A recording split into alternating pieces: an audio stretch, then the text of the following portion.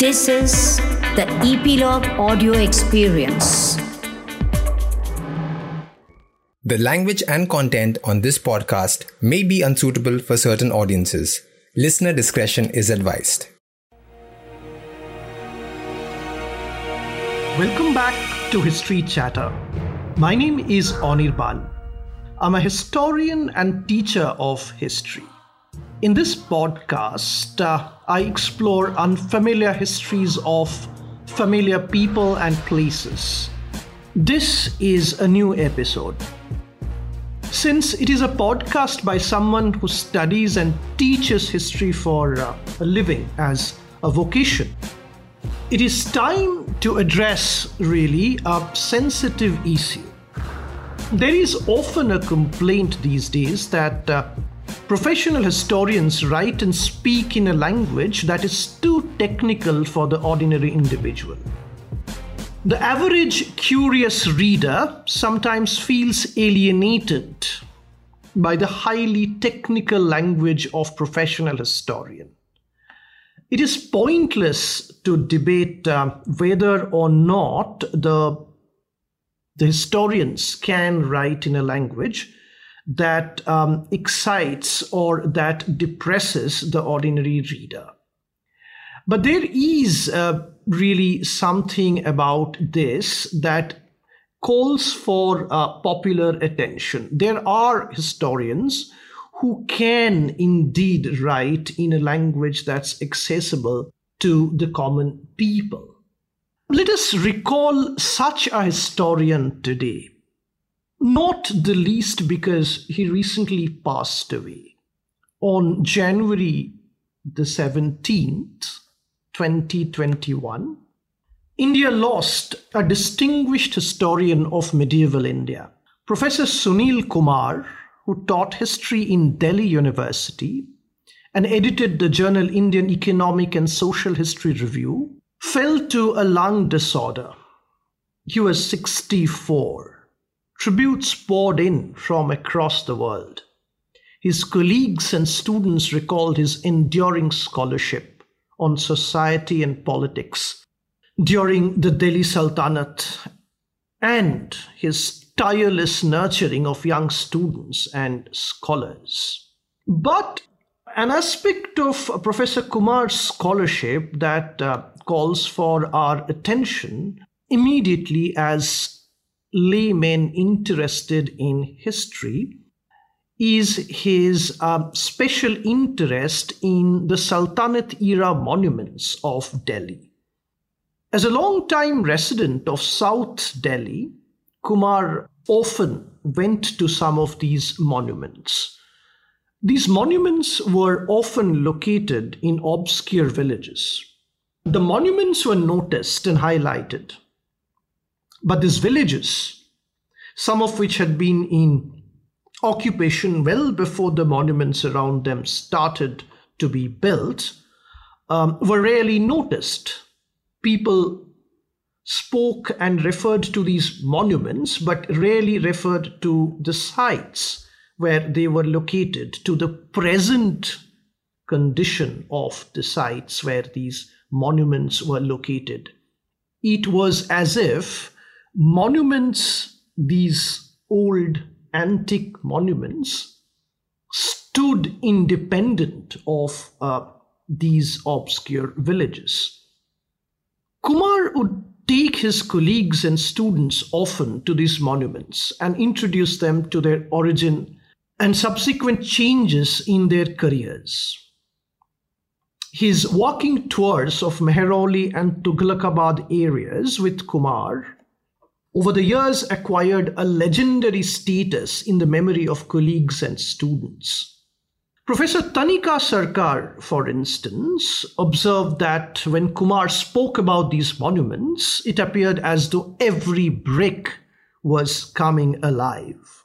Yet, Kumar was not merely a tour guide.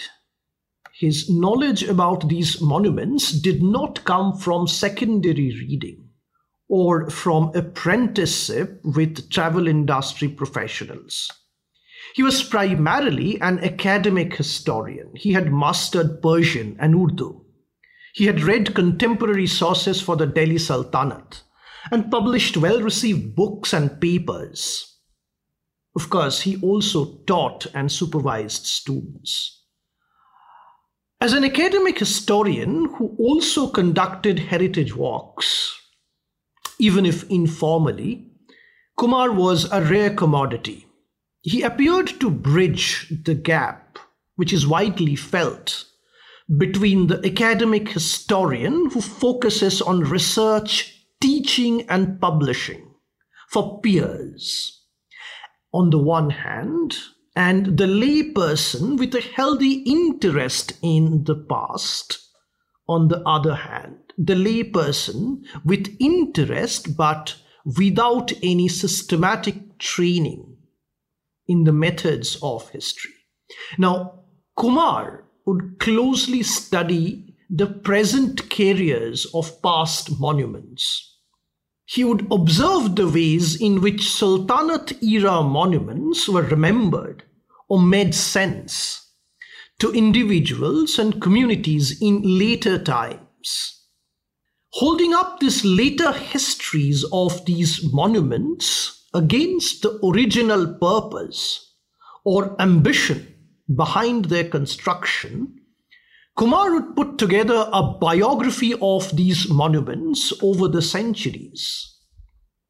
This biography differed from the usual format of biographies, in the sense that it did not chronicle the birth, maturity, and the eventual disappearance of a monument, as we do it for human lives. Instead, his kind of biography recalled the survival of these monuments across centuries, amid changing perceptions and conditions around them.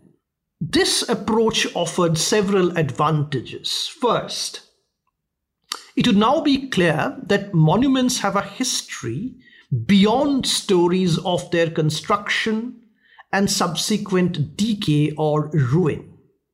Second, the life of these monuments was now connected with its surrounding, their surrounding, including climate and communities around them. Third, this connection in turn made clear that survival of heritage monuments, for instance, involves multiple stakeholders, including those who live around it in the present, and those who visit them in the hope of experiencing or touching a slice of a remote past, as though standing before old monuments somehow make centuries disappear, as if the monuments alone somehow revives a lost past for a few rare moments in the present. This romantic expectation that the primary concern for heritage professionals is to restore monuments to their original shape, to maximize their appeal to the tourist, or to offer them a live experience of a lost past. This romantic experience leaves out several stakeholders and their histories. Fourth, but before I go to the fourth, let me remind you that Kumar brought back some of those ignored stakeholders in the way he wrote and thought about the history of these monuments. Fourth, such complex histories of past monuments offer to the visitors lessons, important lessons on how to approach questions about the past in a more critical and reasonable manner. Such approaches encourage professional historians and students to research and write in an accessible manner. in a manner that appeals to an audience beyond the academic community of peers. Sunil Kumar, of course, has left eloquent traces of this distinctive approach to studying the career of Sultanate-era constructions in Delhi. He left it in a collection of essays, which is called The Present in Delhi's Pasts. It was published in 2002, that's nearly 20 years ago, by a publisher called Three Aces Collective, which is a niche publication house based in Delhi. All the essays except one were originally published in academic journals, yet all of them are eminently readable by the layman and anyone interested in Delhi monuments.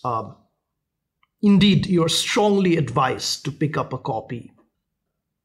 Kumar saw these monuments first as a student and young scholar. He used to cycle to these with his then girlfriend, who later married him. Still later, he went back to them many times as a father, as a researcher, and as a teacher. He would wonder if it was possible to connect the obscure villages which now hosted these ruins with the history of these constructions. During his long association with these monuments, he would see the landscape around the structures change. Structures and landscape around these monuments changed over the last 50 or so years, over the last 40 years that Kumar had been observing these monuments. He died at 64. He'd been going to them since he was a student in his late teens.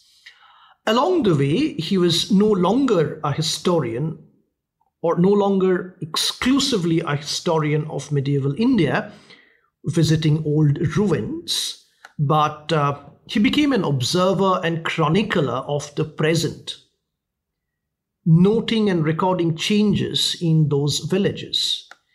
He would wonder why these villages did not themselves attract any interest of visitors, pilgrims, or of scholars who wrote about some of these monuments. Indeed, these villages around the Sultanate-era monuments were themselves monuments too. They too had seen lives and afterlives of prosperity or decline. They would have seen old residents migrating and new ones moving in. Kumar had been looking to find a way to study the history of these monuments without erasing the history of these villages where they were located. So he resolved in his work to write a history of human habitation in South Delhi along with these monuments. To him, this conjoined or combined history appeared richer and more democratic in promise. The first essay, about which we'll have plenty to think about in today's podcast, is called Qutb and Modern Memory. It grips the reader's attention in the very first paragraph. Kumar notices a contrast between the visitor's first impression about Qutb Minar and its adjacent Friday Mosque, which is also the oldest such mosque in Delhi. While Qutb, with its gigantic height, tapering minaret, and inscriptions, immediately cause wonder and admiration, the mosque beside it, built with scraps from demolished Hindu and probably Jain temples, indirectly stokes memories of conflict, of force, and destruction. Now, These contrasting impressions are not born of chance. They do not happen to the visitor entirely accidentally. They are a result, really, these contrasting impressions about the Qutub, the Minar, and the mosque beside it. They are a result of a process through which meanings have been read into monuments, or intentions were assigned to those who built them.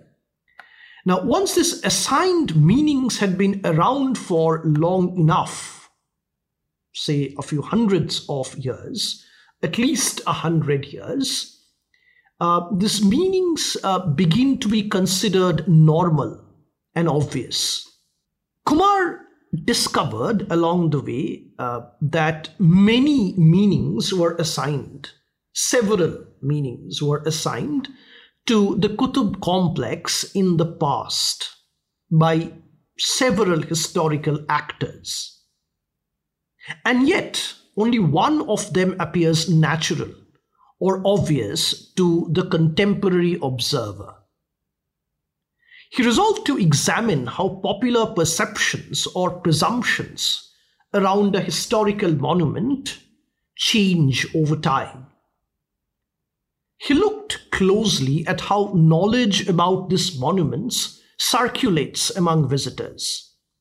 Typically, the Archaeological Survey of India abstracts information, sources them, collects them, information about monuments from the work of historians.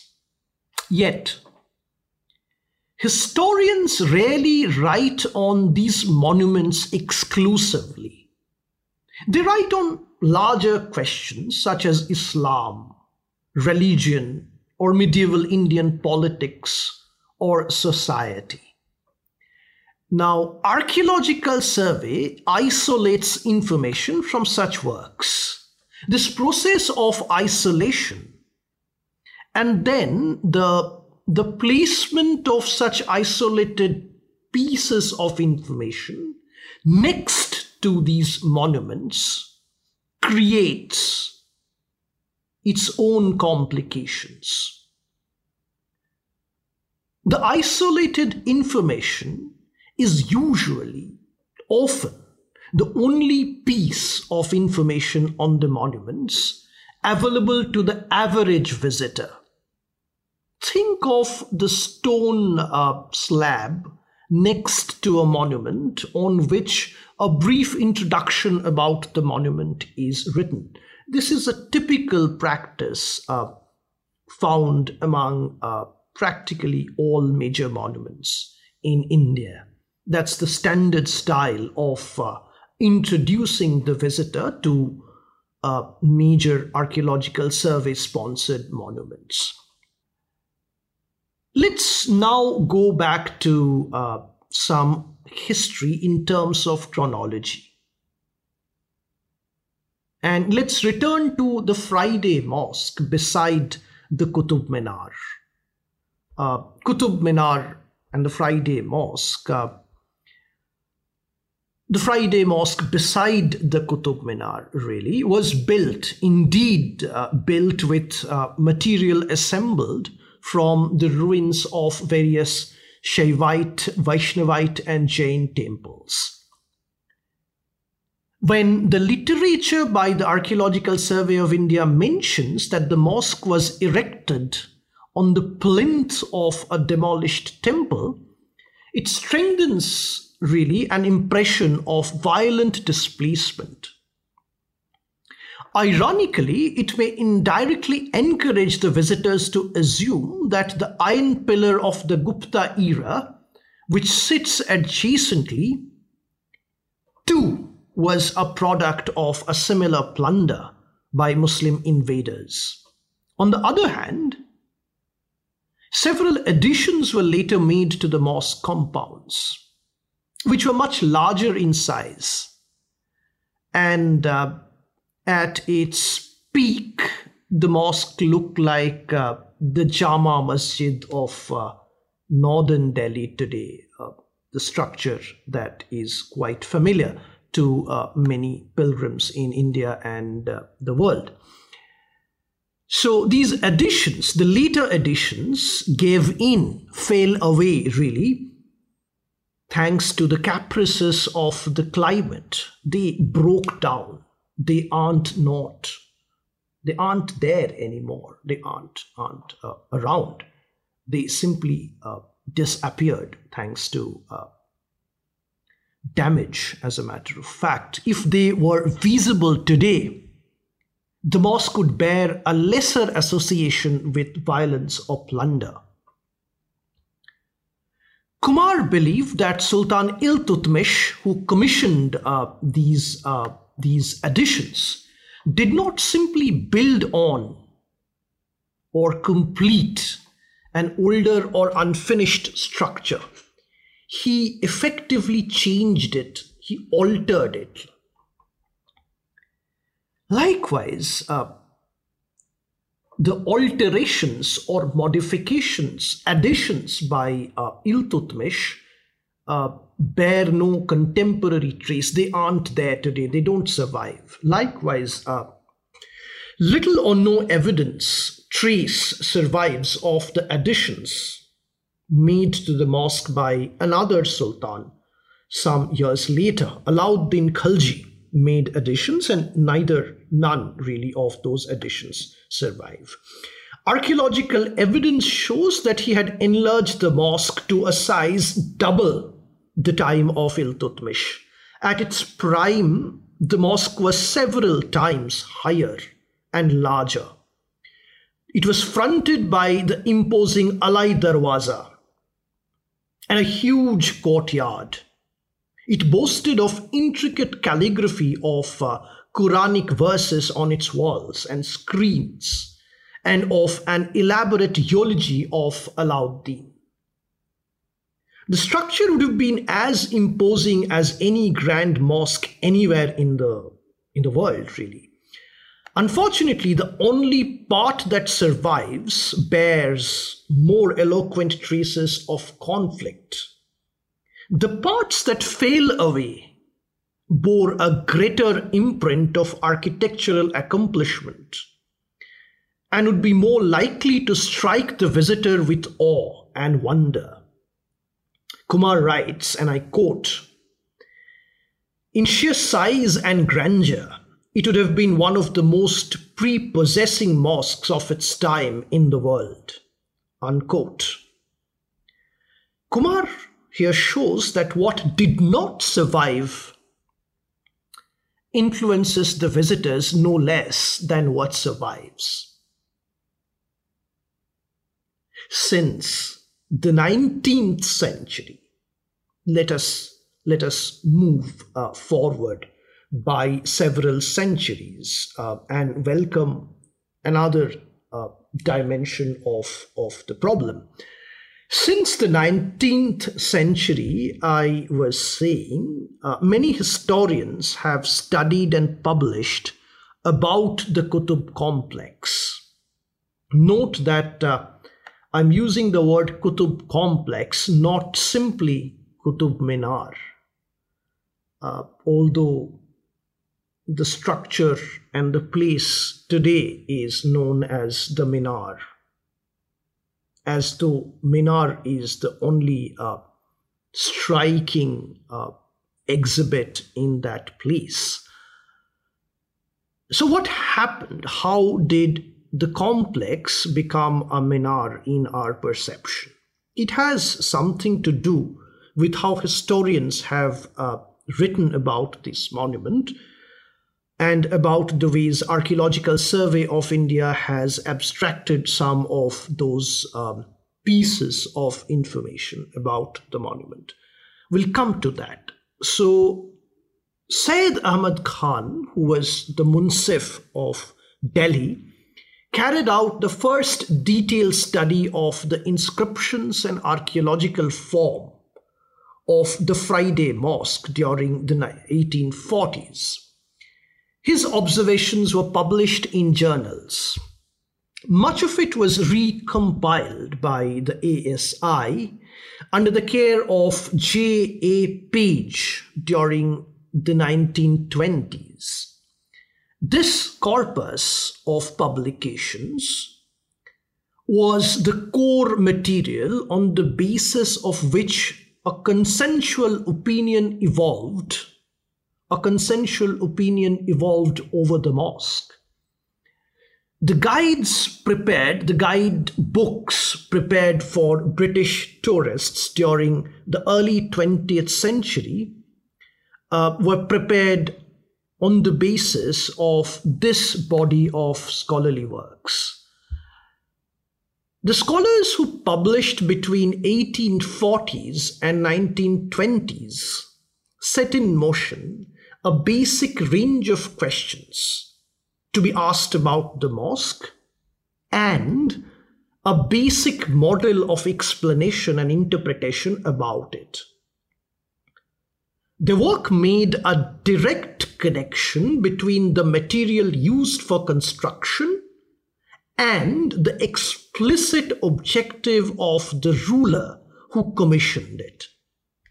They paid greater attention to the inner sanctum of the mosque, built during the earliest phase of construction, with a view to show that Qutbuddin Aibeg was keen to make a statement of conquest and hegemony over an infidel population. They believed that the mosque was conceived as a means to ritually cleanse or purify a profane territory.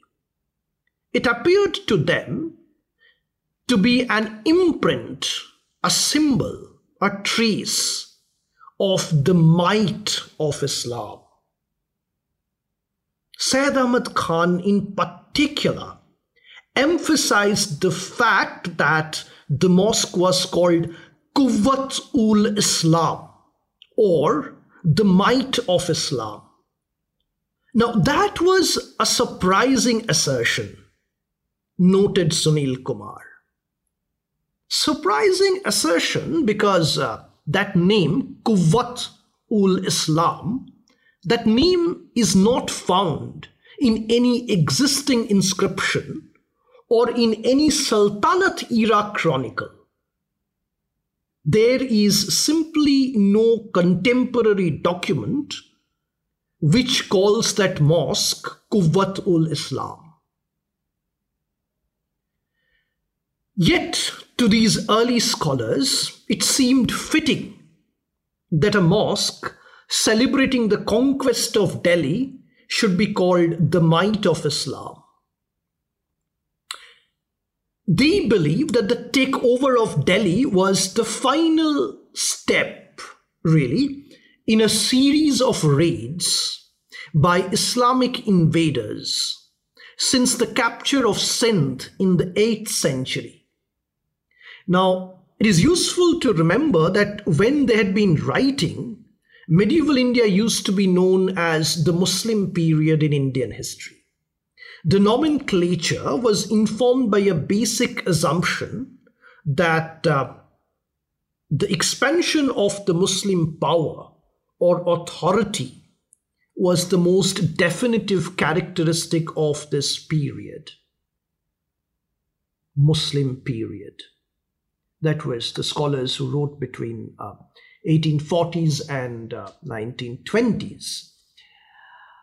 Another bunch of scholars wrote on the mosque compound during the 1960s. This new bunch of scholars were influenced by a more quote-unquote secular outlook.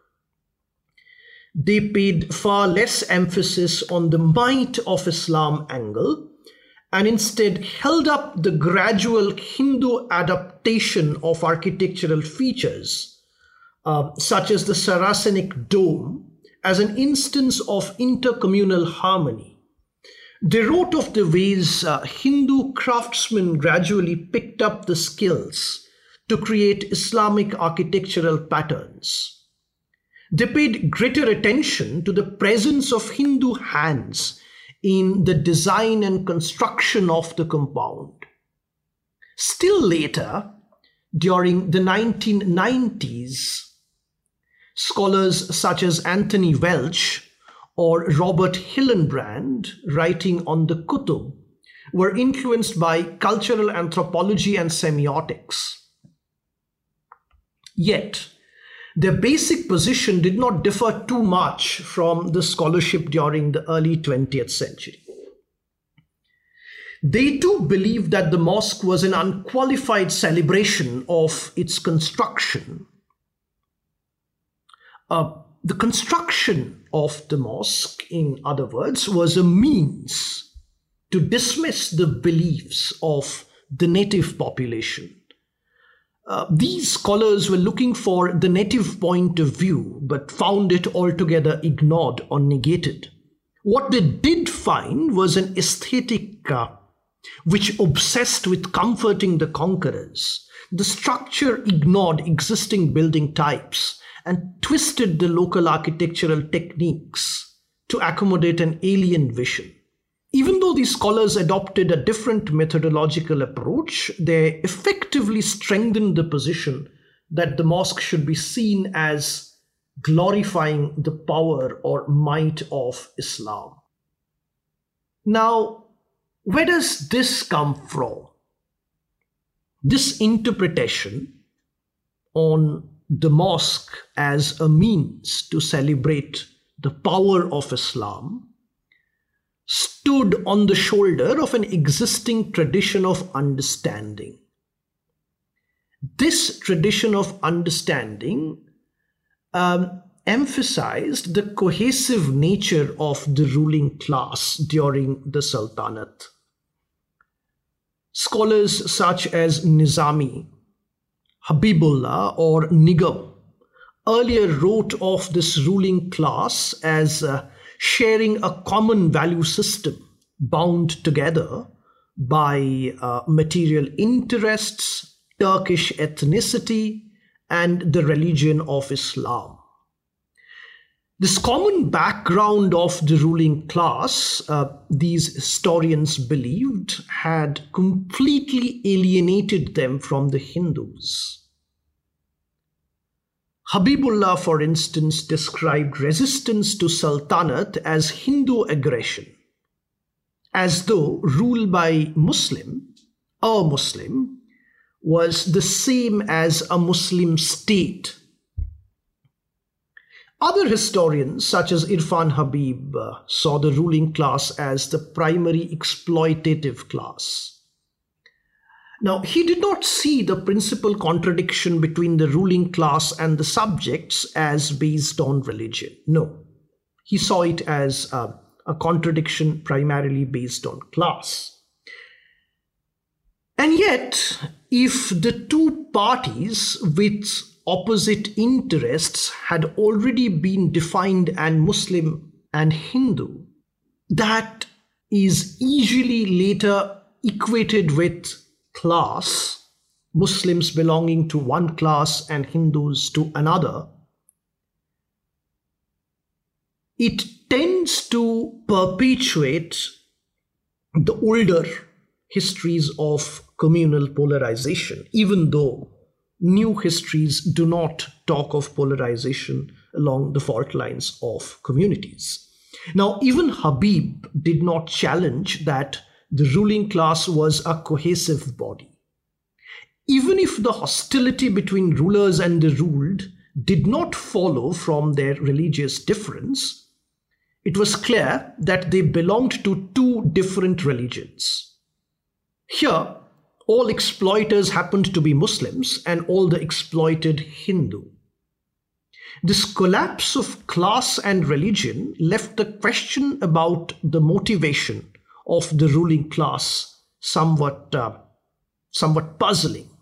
Even if the rulers were motivated by a desire to impose their political authority, mischief makers could yet claim that they were united by their religion. Now, all these scholars base their conclusions on a careful reading of contemporary texts, chronicles, and so on. Yet, as Kumar wrote, they probably did not pay enough attention to the fact that those texts or documents were probably written as a reflection of the intention of their patrons. In other words, if the ruling class during the Sultanate period appeared cohesive, as if they're speaking in a single voice, it was because members of that very class commissioned these chronicles. They would have preferred to be seen as a compact or a homogeneous group of high-born. Here, Sunil Kumar made an important methodological point. Scholars of medieval India in the past followed a positivist method of reading. They generally trusted the Persian chronicles produced by court chroniclers.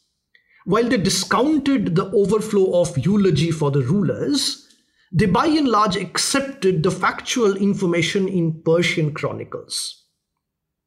If the chronicles emphasized the religious zeal of the ruler, for instance, the historians generally tended to accept them as orthodox and conservative Muslims. Yet, there are other sources too, such as numismatics, archaeology, epigraphy, and a large number of chronicles in praise of Sufi saints. Now, these sources are not as comprehensive or systematic as Persian court chronicles. Historians therefore used to treat Persian court chronicles as a basic and comprehensive source material, and consulted other sources as a means only to corroborating evidence, to confirm what they had read in Persian chronicles, or to dispute their reading of information in Persian chronicles. Typically, if these non-mainstream sources offered information, any information which did not agree with the Persian court chronicles, historians used to ignore such information as a mistake or an aberration. Sunil Kumar decided to take these non-mainstream sources more seriously. He approached the Persian court chronicles with a prior assumption that they were composed with the purpose to impress particular conclusions on their audience. He was thus able to discover quite a few inconsistencies in that literature and proceeded then to understand those anomalies, those mysteries, those missing puzzles, clues really, with help from non-mainstream sources of the kind I was talking about in a few sentences before this one. Now, Kumar here also had an original contribution to make about the nature of the polity under the Delhi Sultanate. Now, this is a story which now explores in greater detail the evolving career of the Delhi Sultanate, along with a study of the spaces around the Qutub Minar complex. It will talk about Sufi saints, it will talk about future sultans, it will talk about the changing degree of popular holiness or reverence with which the complex was perceived over the next centuries, really, during the Mughal times and in the post-Mughal period. I'd like to take up that story in greater detail in another episode. That will be the second episode of the story about how to understand a history of the Qutub Minar complex through the eyes of visitors, also through the eyes of historians. Is there a history of Qutub Minar or Qutub complex possible that combines the impression of the visitors along with that of seasoned researchers and historians? More on how Sunil Kumar wrote about Qutub Minar and the villages and the people around it in the next episode of History Chatter. Till then, this is Anirban bidding you goodbye. Do please tell us what you like or dislike about this or other episodes of History Chatter. And yes, please subscribe to History Chatter on the Epilogue Media website, in JioSaavn, Spotify, Gaana, Hubhopper, and Apple Podcasts. Goodbye, and looking forward to seeing you in the next episode. More on Qutub Minar follows.